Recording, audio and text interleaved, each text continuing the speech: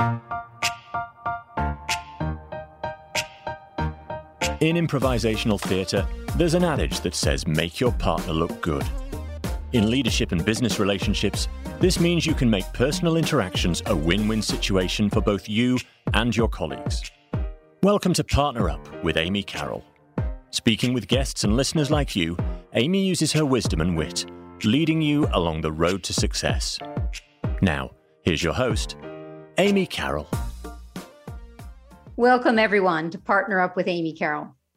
As a communication coach, trainer, speaker, and author, I'm delighted to be your host and excited to bring you insights and ideas to help you solve your communication conundrums.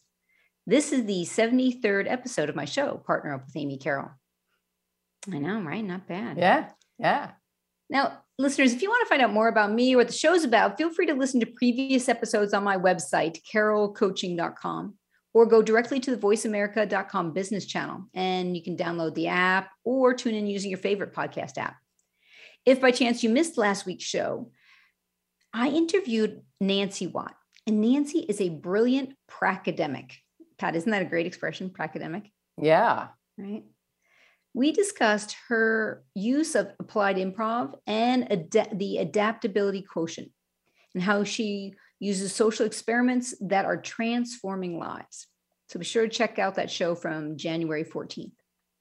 Now today, you've heard the voice in the background there. My very last weekly radio show guest is none other than my sister, Pat Kirkland. Welcome, Pat. Thank you. I'm delighted to be here. I love working with you. So what listeners you may not know is that Pat was, aside from being my sister, she was my second guest back on September 11th, 2020. And she's the founder of something called the Predator-Prey Partner Model, which I'll talk about shortly in a moment. It's the inspiration of why I do the work I do today. So I'm looking forward to this. So Pat, I'm going to go ahead and give like an overview of this model and then add whatever you want. Yeah? Excellent. Cool. So these three archetypes, predator, prey, partner. The predator tends to hold too much respect for herself, not enough for others. So if Pat and I are in a disagreement, a predator might sound like this. Pat, but Pat, would you just let me finish? And Pat's like, girlfriend, you better check your attitude. So the predator unknowingly, through their body language, voice, and words, sabotages the relationship. It damages loyalty, trust, safety. The opposite, the prey, that's spelled P-R-E-Y. The prey is usually a really nice person.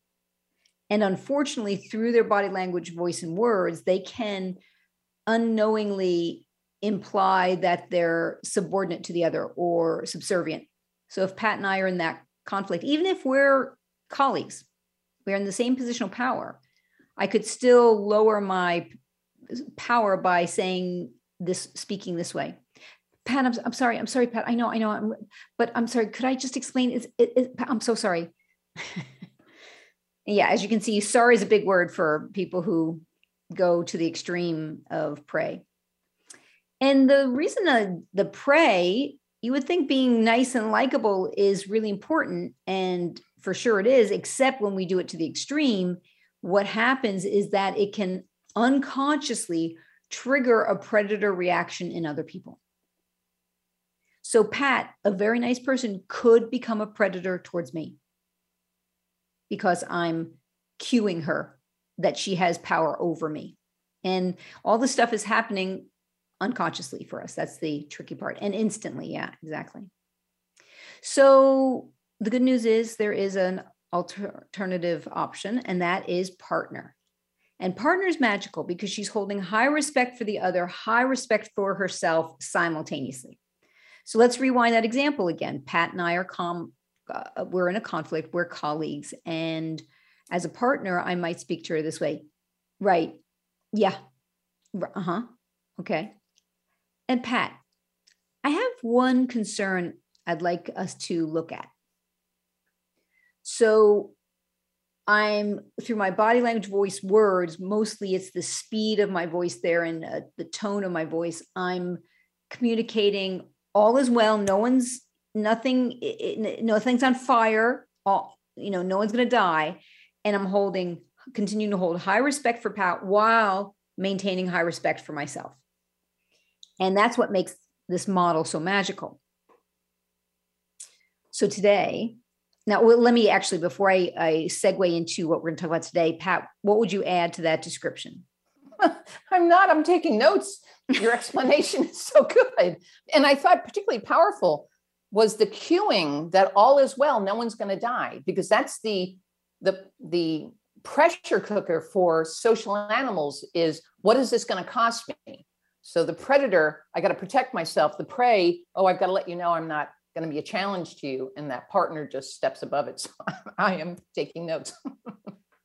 Cool. So, well, in that case, listeners, here's what we're going to do. Today, we're going to talk about one of the most powerful skills for executive presence.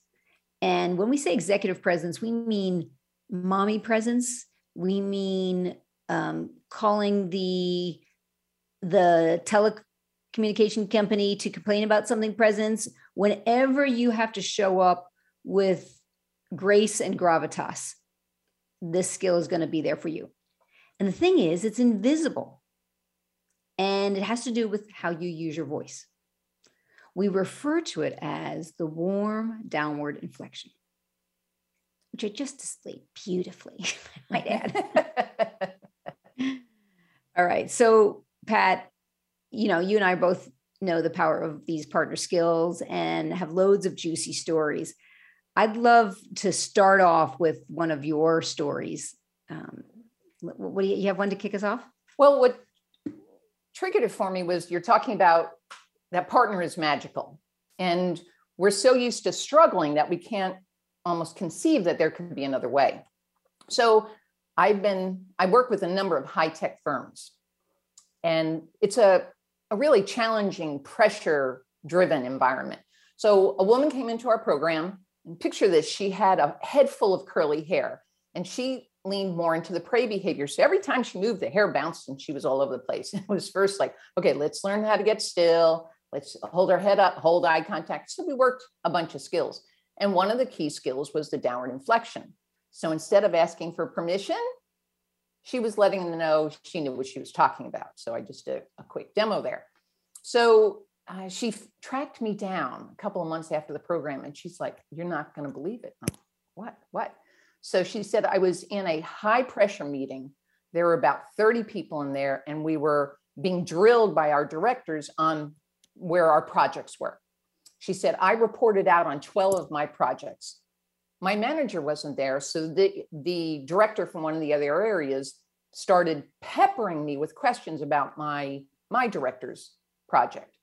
And I just got to the point where I'm like, I'm getting flustered. I don't know. And then she said to herself, today, I will not go pray. So he just laid into her and he said, well, what about blah, blah, blah? And she said, I stood still. I opened my hands to the room. I looked around, and with gravitas, as you say, Amy, and grace in my voice, with a warm downward inflection, I said, my belief is the people in this room can answer that question. And then 30 minutes of hell broke out because all these people are trying to answer this question. Apparently it was unanswerable, right? So the meeting is done, people leave. She thinks it's over. The next day she's in the hallway, finishing a conversation with a colleague, and she feels somebody come up to her. Well, she looks over and it's the director.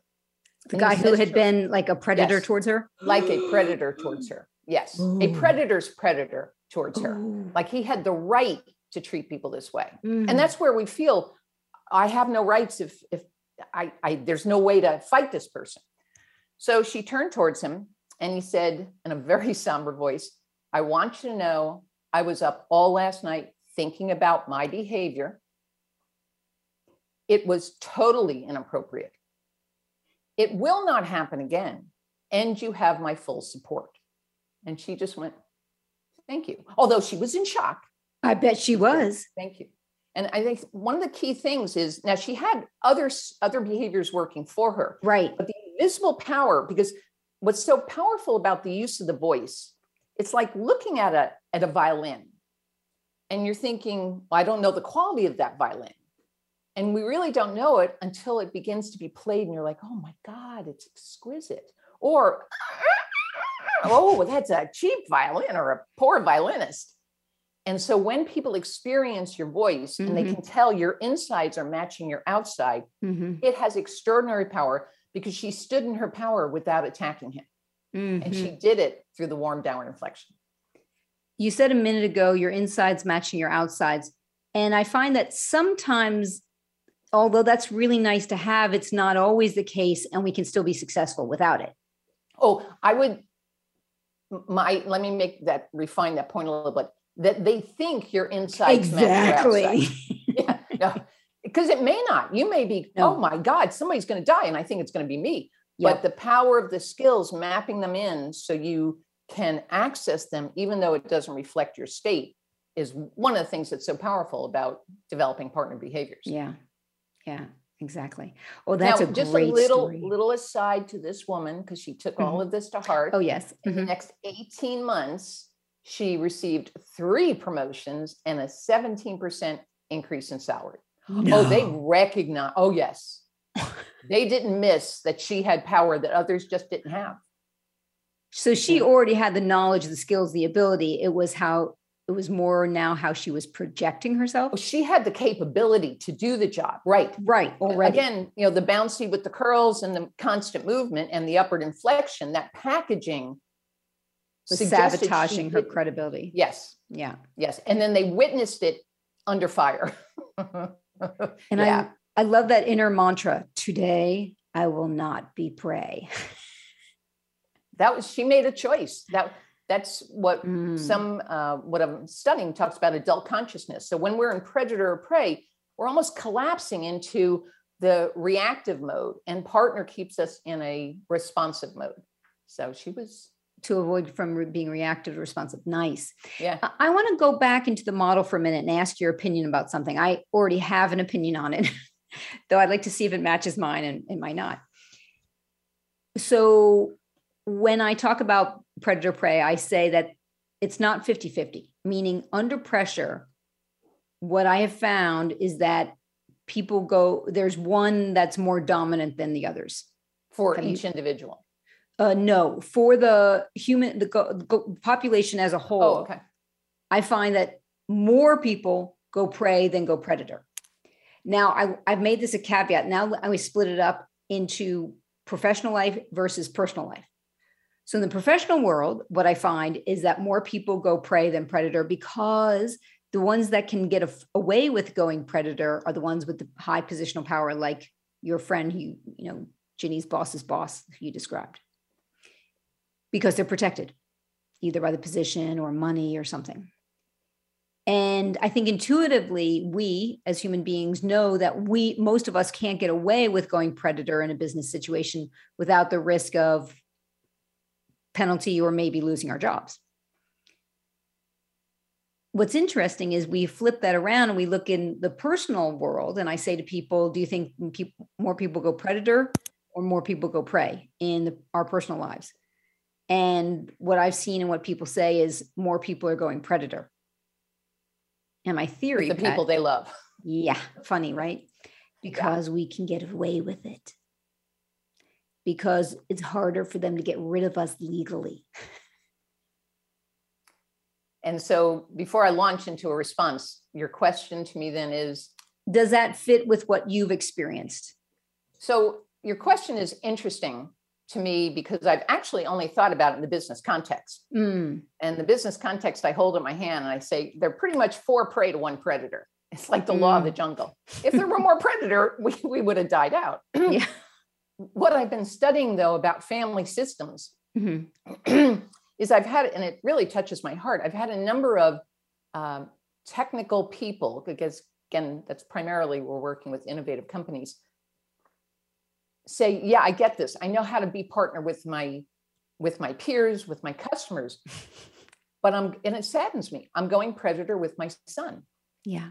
My wife said, I'm responsible to make sure our son gets into college. And they're like, help me. How, what? Because they realize it's like this wake up of, oh my God, I know what it's like to experience a predator. We have them in our, in our hierarchy here.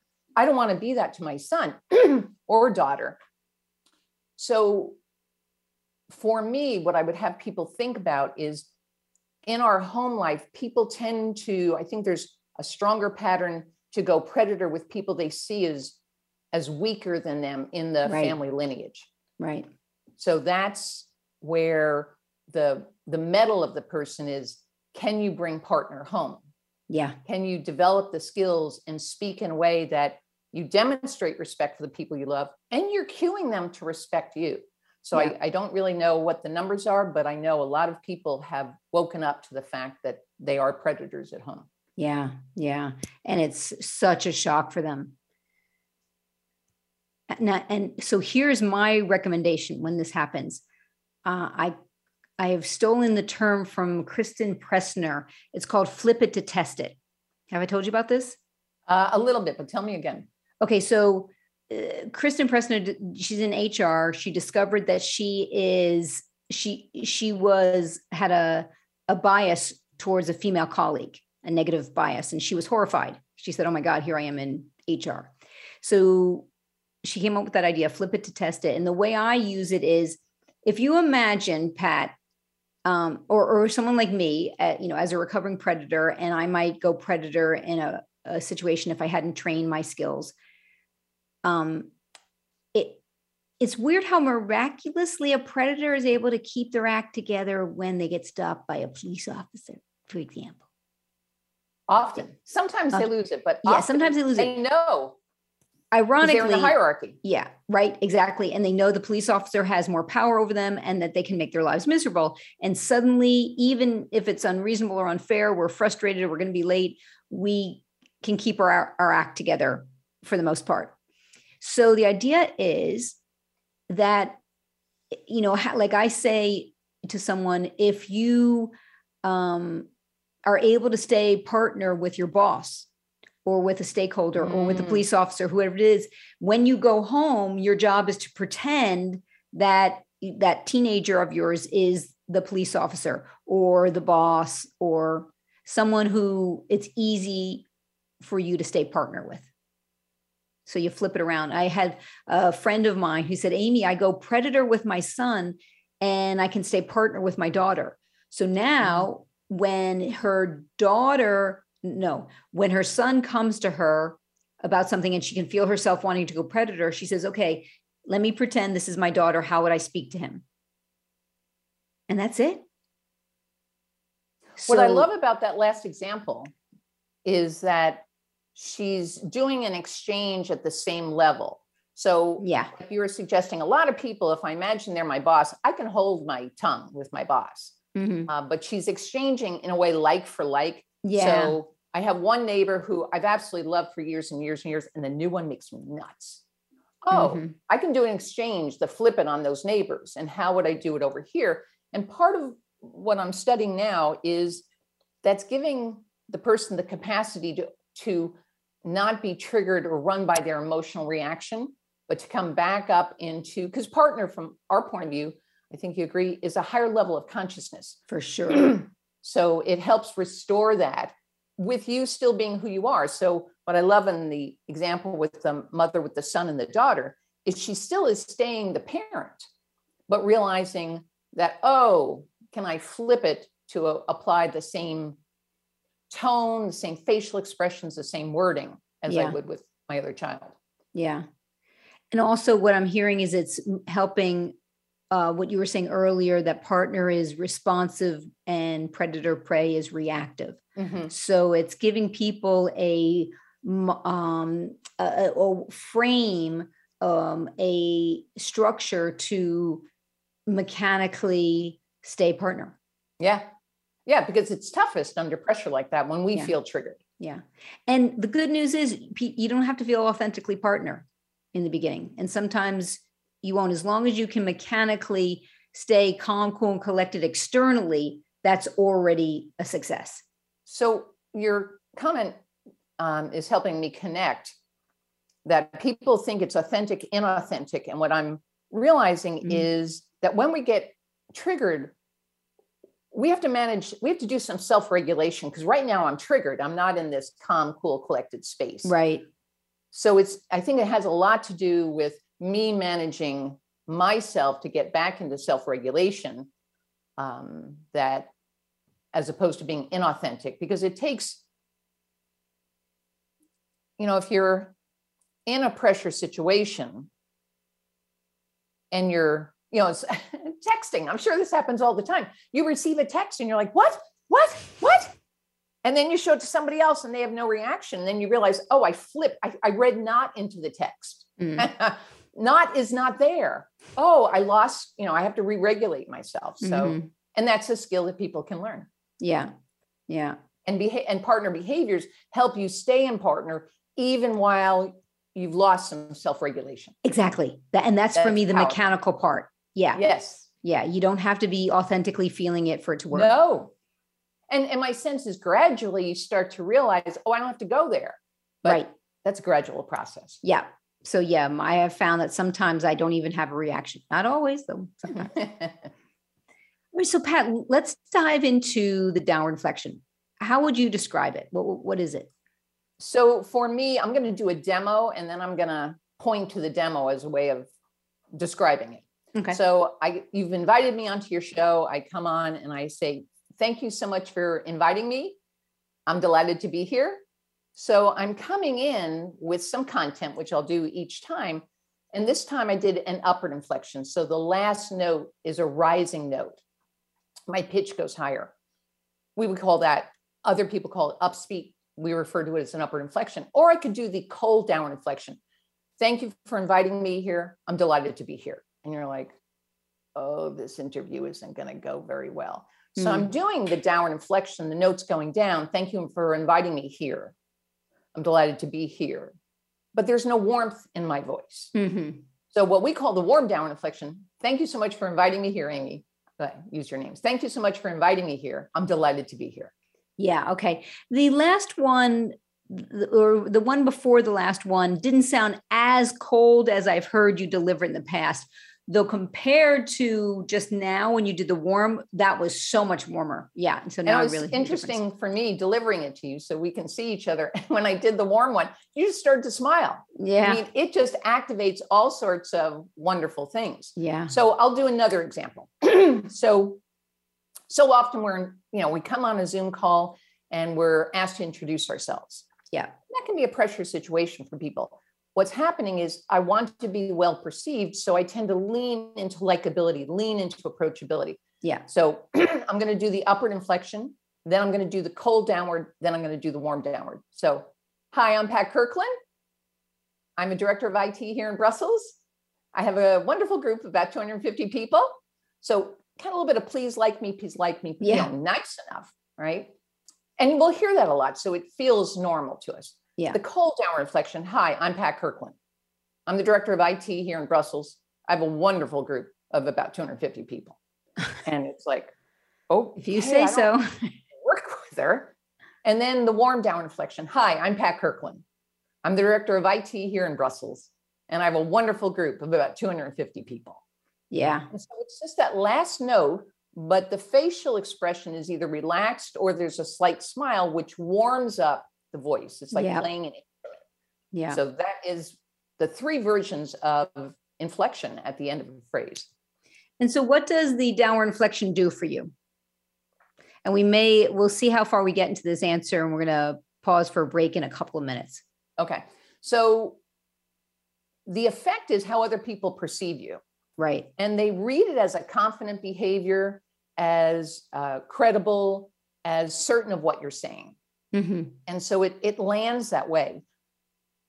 It can land that way with a cold downward inflection, but it's also abrupt and can put people off. The upward inflection, it's tempting for people because you so come across as a nice person. From our point of view, you sacrifice perceived competence. So partner is, how do you get to that sweet spot where you're cueing, I know what I'm doing, and you're in good hands with me. That's what we want to communicate to people. Yeah. Yeah. When you and I were talking about this recently, you said human cooperation is one of the most complex behavior skills we have. And that the downward inflection is a signaling cue that communicates, like you just said, I know what I'm doing and you're in good hands with me. Which what that does is then creates a profound exchange of trust. Right. Because particularly for a leader, people need firm, caring leadership. I need to know you know what you're doing. I need to know I'm going to be safe with you. And the amazing thing is you can say whatever you want, but I'm actually using my DNA from thousands of generations, my mirror neurons, to get a sense of, can I trust you or not? Are you competent? Will I be okay? And when that's a yes, yes, wow, people can do anything together. All right. Well, let's pause this discussion here. We're going to pick it right up where we left off. Though we're going to take a break now, listeners. Now you can find out more about Pat and connect with her directly on her website, patkirklandleadership.com. And if you're ready to take your superhero partner powers into the next decade, join me for my online leadership presence course. You can find details on my website, carolcoaching.com. When we come back from the break, we'll be hearing more from Pat. Stay tuned. You're listening to Partner Up with Amy Carroll on the Voice America Business Channel. Do you have colleagues, family members, or neighbors that just drive you crazy sometimes? Do you occasionally find yourself feeling disrespected, mistreated, or annoyed by others? As a no-nonsense communication coach, trainer, speaker, and author, Amy Carroll may have a solution for you. For over 35 years, Amy has studied status and power dynamics, what sabotages relationships, results, and how to get desired outcomes in business and personal interactions. Make Your Partner Look Good is a philosophy from improvisational theatre, as well as Amy's favourite mantra. For the last 20 years, she has been using her superhero powers to inspire individuals and multinationals around the globe to transform their communication and tap into their own partner powers. With concrete behavior changes in voice, body language, words, and attitude, Amy shows clients what to keep and what to change to get more of what you want more often with less hassle. Visit carolcoaching.com today. That's CARROLL coaching.com. Partner Up with Amy Carroll focuses on getting more of what you want and need more easily with less difficulty. While this applies to business, it can be used for just about everything, from relationships to leadership. You'll hear stories and tips to uplevel your communication and mindset, to gain confidence and inspire action by making your partner look good, conflicts dissolve, and results improve. Partner Up with Amy Carroll is heard every Friday at 7 a.m. US Pacific Time, 4 p.m. Central European Time on Voice America Business.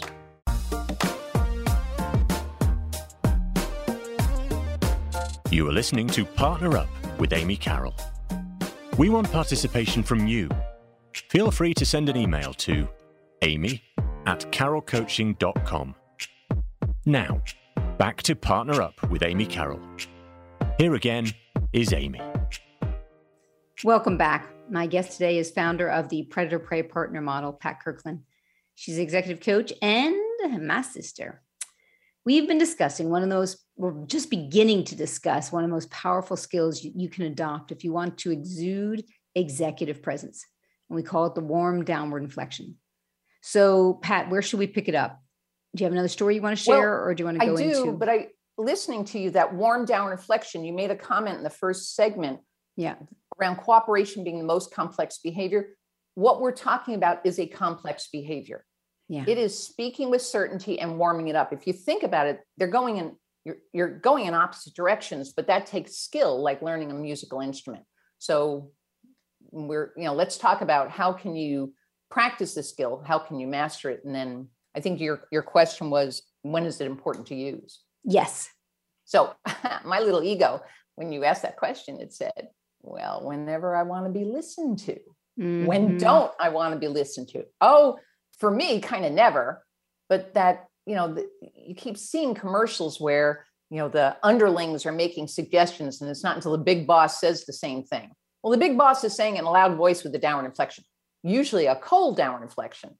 Mm-hmm. And for me, whether I'm commenting in a meeting, sharing a concern, asking for something, I want it to, like you used the word earlier, have some gravitas, but I also want to be graceful in how I do it. What I recommend is when you're practicing at the level 100%. When you practice like that, in reality, you're going to be between 60 and 80%.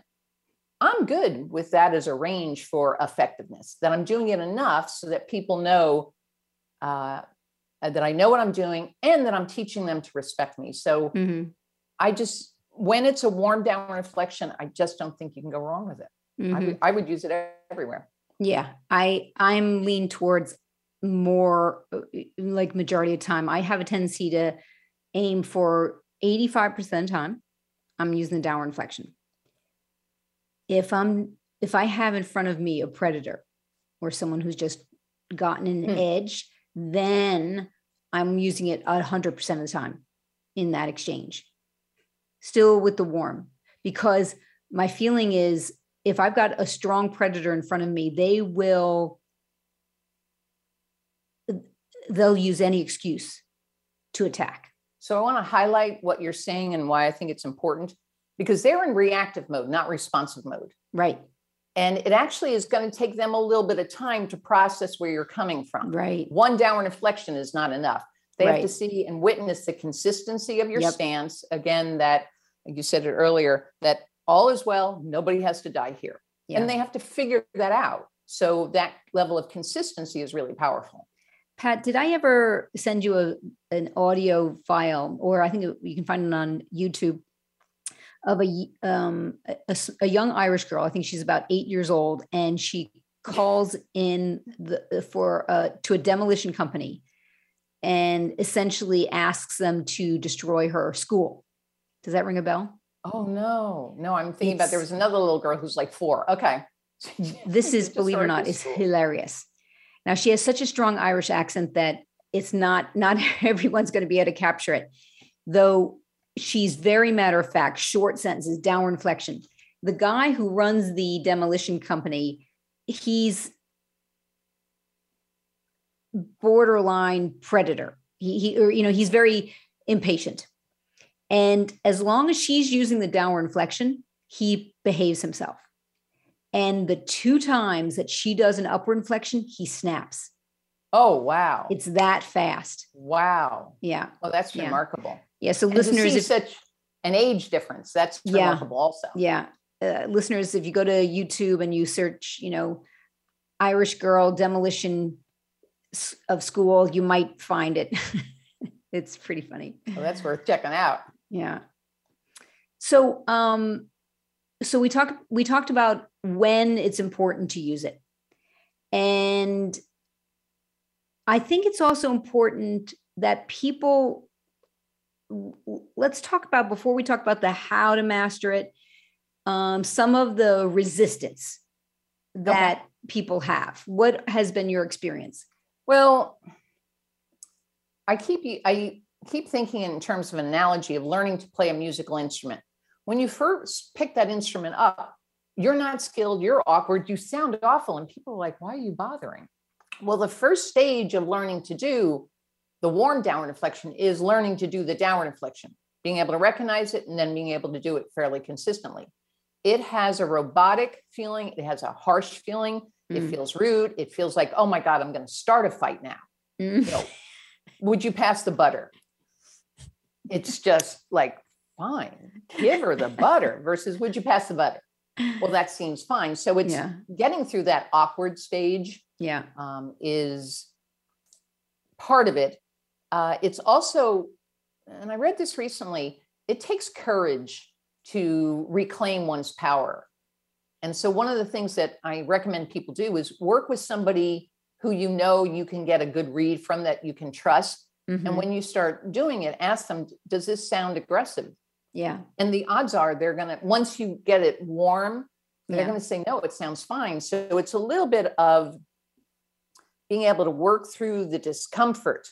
I remember, oh my God. So I've been working on developing assertiveness since I was in my early 20s. The first time I ever did it, I was reading a book, Don't Say Yes When You Want to Say No. And they gave you a series of exercises to practice with. I thought, let me start with 10. Oh no, 7, 4. I had to start at 1, and 1 was scary for me. And the practice was to question the amount of change somebody gave you. Wow. So here I am, and I didn't have much money. I was just starting out my career, and I thought, well, I go to McDonald's. I could always go to another McDonald's if I really blow this. So I go in, I get my fillet of fish and fries on a Friday. That was always my go-to. And I remember going, oh my God, I'm going to do it. And I lifted my eyes, and the woman put the change in my hand, and I just touched the coins. And I looked up again. I said, I'm sorry, I don't think you gave me the correct change. And I just waited to be killed, right? And she looked at my hand, she goes, oh, I shorted you a penny. And I'm like, oh my God. Oh my God. It took so much courage to do that small thing. But the deal is, it was more painful for me to stay the prey than begin to become the partner. So it takes courage. That's gorgeous. Because what we're having to work through is that inner concern of not being liked. Yeah, that it feels, there we go. It feels like we're going to sacrifice that. And that's why we're very specific about this is a warm downward inflection. Yeah. That when you're doing just the downward inflection, you are in private, you are practicing it, you're using your phone to listen to yourself. Yeah. It doesn't go in public until it's warm. Yeah. And a couple other things, the step even before, I don't know if it's before, I think people it's what boggles many people's minds is they can't hear it at first in themselves. So when I'm doing a training and I'm coaching someone on the inflection, if I'm then coaching a second person, I'll say to that first person, hey, listen carefully because this will help you to start hearing it. So hearing it in other people is useful. And then we can start to hear it in ourselves. And as you said, using the smartphone to audio record and then listen back. And a fun way to test this out is to take famous movie lines. Okay. So the most famous one of all is my name is Bond, James Bond. And everybody's like, yeah, so what? And I'm like, no, he's using a downward inflection. That's right.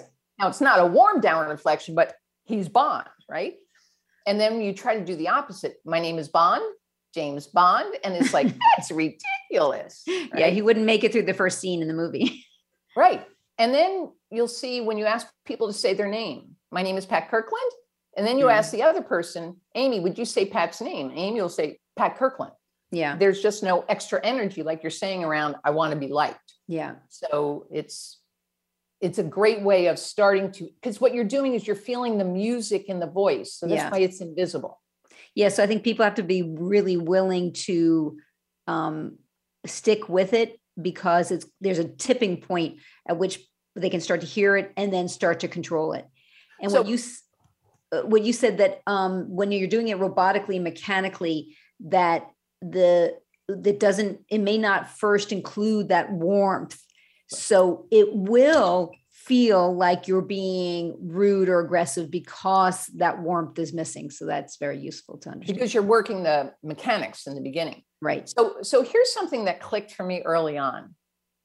I was like, doctors ask questions with the downward inflection. Yeah.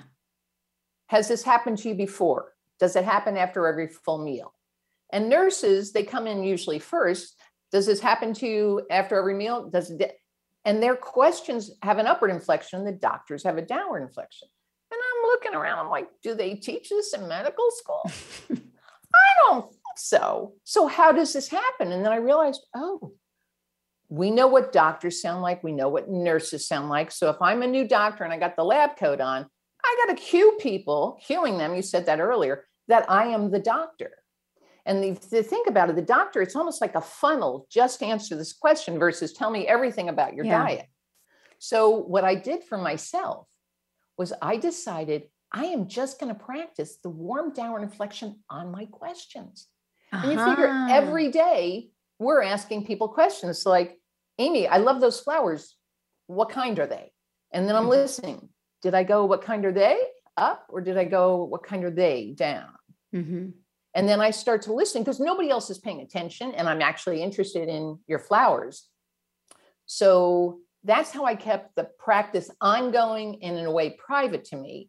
And then I just checked each time, where is it? And it's very much like an athlete where, let's say if it's your soccer, how close am I getting to the goal? Am I getting in the goal? Can I be running at a high speed and get into the goal? Can I have somebody chase me and get it in the goal? And you're the only one in a way who's keeping score, but it's a terrific, in a way, weightlifting exercise for that skill. A couple of things I've noticed is that it can be so powerful that people who know you really well will notice the difference. Mm-hmm. So perhaps practicing with strangers as you went to McDonald's and did your practice there. Right. And I like that idea of practicing on questions. That's brilliant. Because the question is an upward inflection. That's how we cue a question. So the brilliance of it is you have to go to the opposite. So it's like, instead of going to a question or a comma, you're going to a period each time. Yeah. So, and if the sentence is phrased in such a way, what or how or who, so it's clear that it's a question. If I say to you, Pat, it's raining outside. Well, it starts as a statement, though, because my voice goes up the end, I'm asking. If I say to you, Pat, it's raining outside, and you say, oh, really? I don't have my umbrella.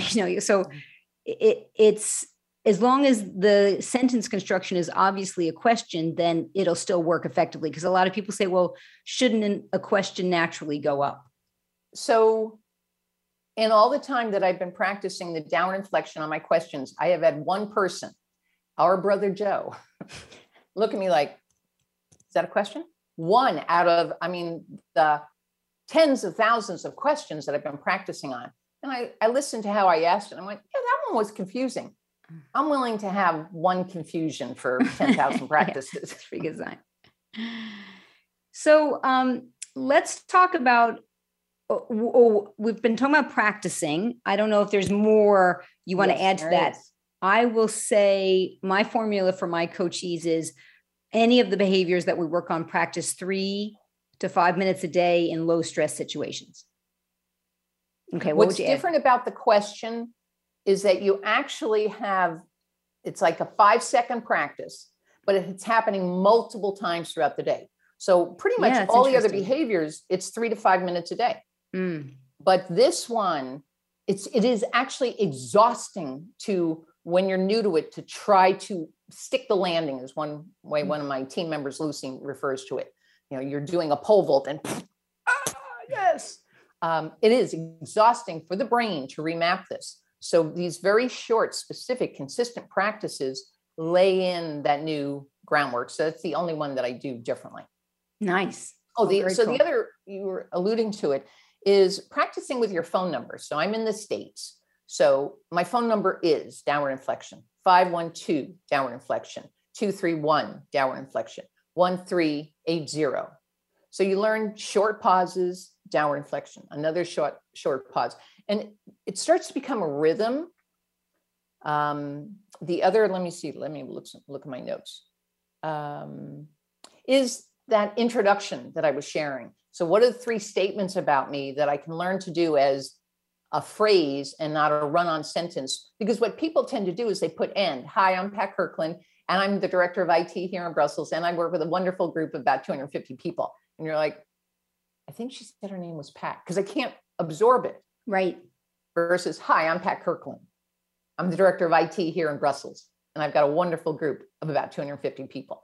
And then all of a sudden, that person is heard, while the other one, it more felt like rambling. So we got to go off on a tangent, because you're talking about another very powerful skill, which is pausing.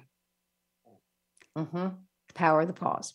Power of the pause. I don't know if you know this. I did an entire radio interview with Alan Carroll, who is not related to us, who knows we're talking about pausing and silence. And the downward inflection and the pause together are really good buddies. Because when you force the pause, it's sometimes easier to do downward inflection because your brain knows that it's as if you're finished your thought. Yes.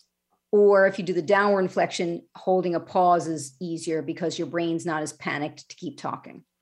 So I like to marry those skills together. And that to me is a little bit where we go from mechanics to the music. Like all of a sudden, I'm playing the notes, but now I can hear the song. So I think the pausing helps turn it into music. Very cool. So I don't know if you feel like you want to add more to how to master it. Do you feel complete with what we talked about? Let me think for a moment. Might be time for a story. Oh my God.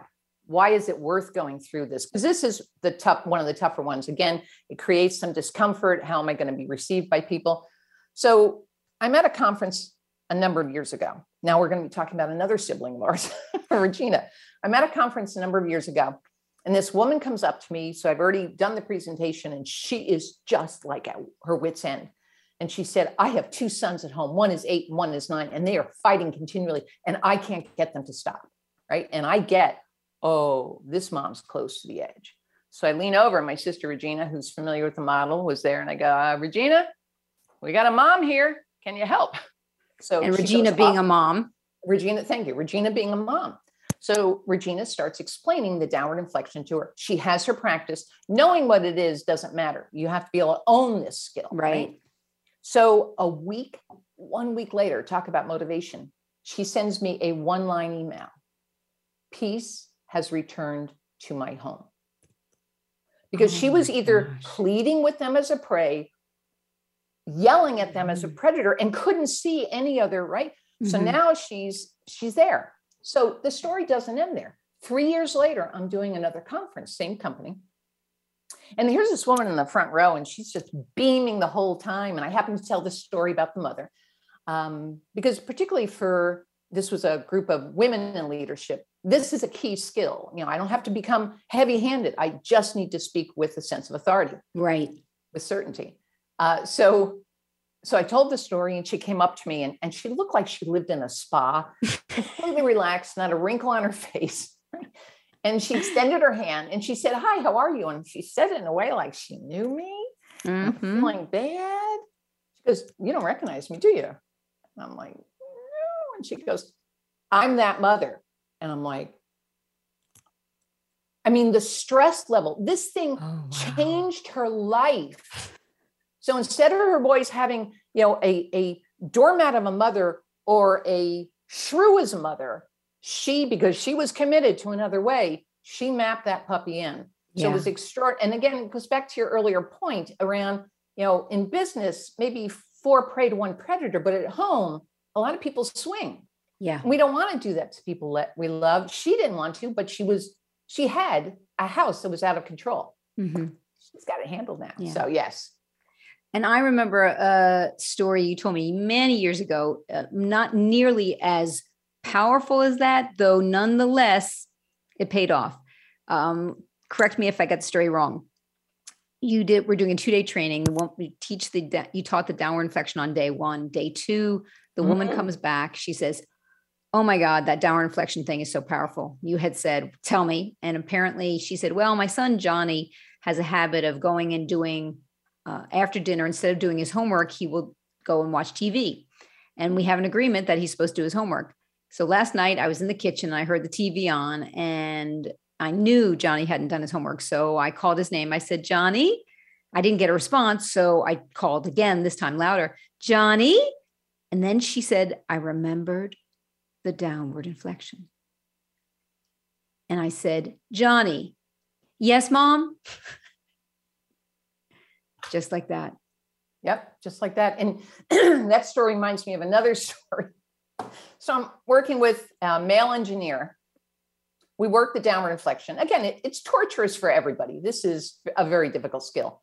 He goes home, 2-day program. His wife, who is home with their relatively newborn, 9-month-old or something, takes the baby and puts in his arms and goes, "You deal with him. I've had it today," right? Because the kid's been crying and crying and crying.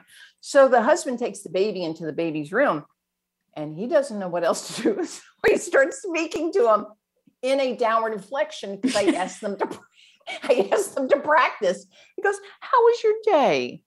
You sound like you're upset." And he's each time, "Did I go up or did I go down?" And he keeps doing this. And 5 minutes later, the baby's quiet as can be. And the wife comes in. "What did you do? How did you?" And he goes, "I was doing the downward inflection." And she goes, "What? What the hell is that?" The deal is it's so soothing. It's a leadership behavior. Yeah. Because it's like, I know what I'm doing and you're in good hands with me. Yes. Yeah. Yeah. That's a great story. I may have told the story on other radio discussions and interviews, though it is certainly appropriate for what we're talking about today. And you know the story. I was giving a workshop in Zurich many years ago, pre-COVID, face-to-face. And just before the workshop started, a woman, it was like an evening 90-minute keynote. She runs in with her little fluffy dog. She says, "I'm so sorry. I didn't have time to go home. Can I, bring my dog to the workshop?" I said, "Sure, no problem." I start the workshop and I do my introduction of the predator-prey partner model. I demo the predator with downward inflection. And then I demo the prey with upward inflection. Introduce myself. Hi, good evening. My name is Amy Carroll. That dog started growling.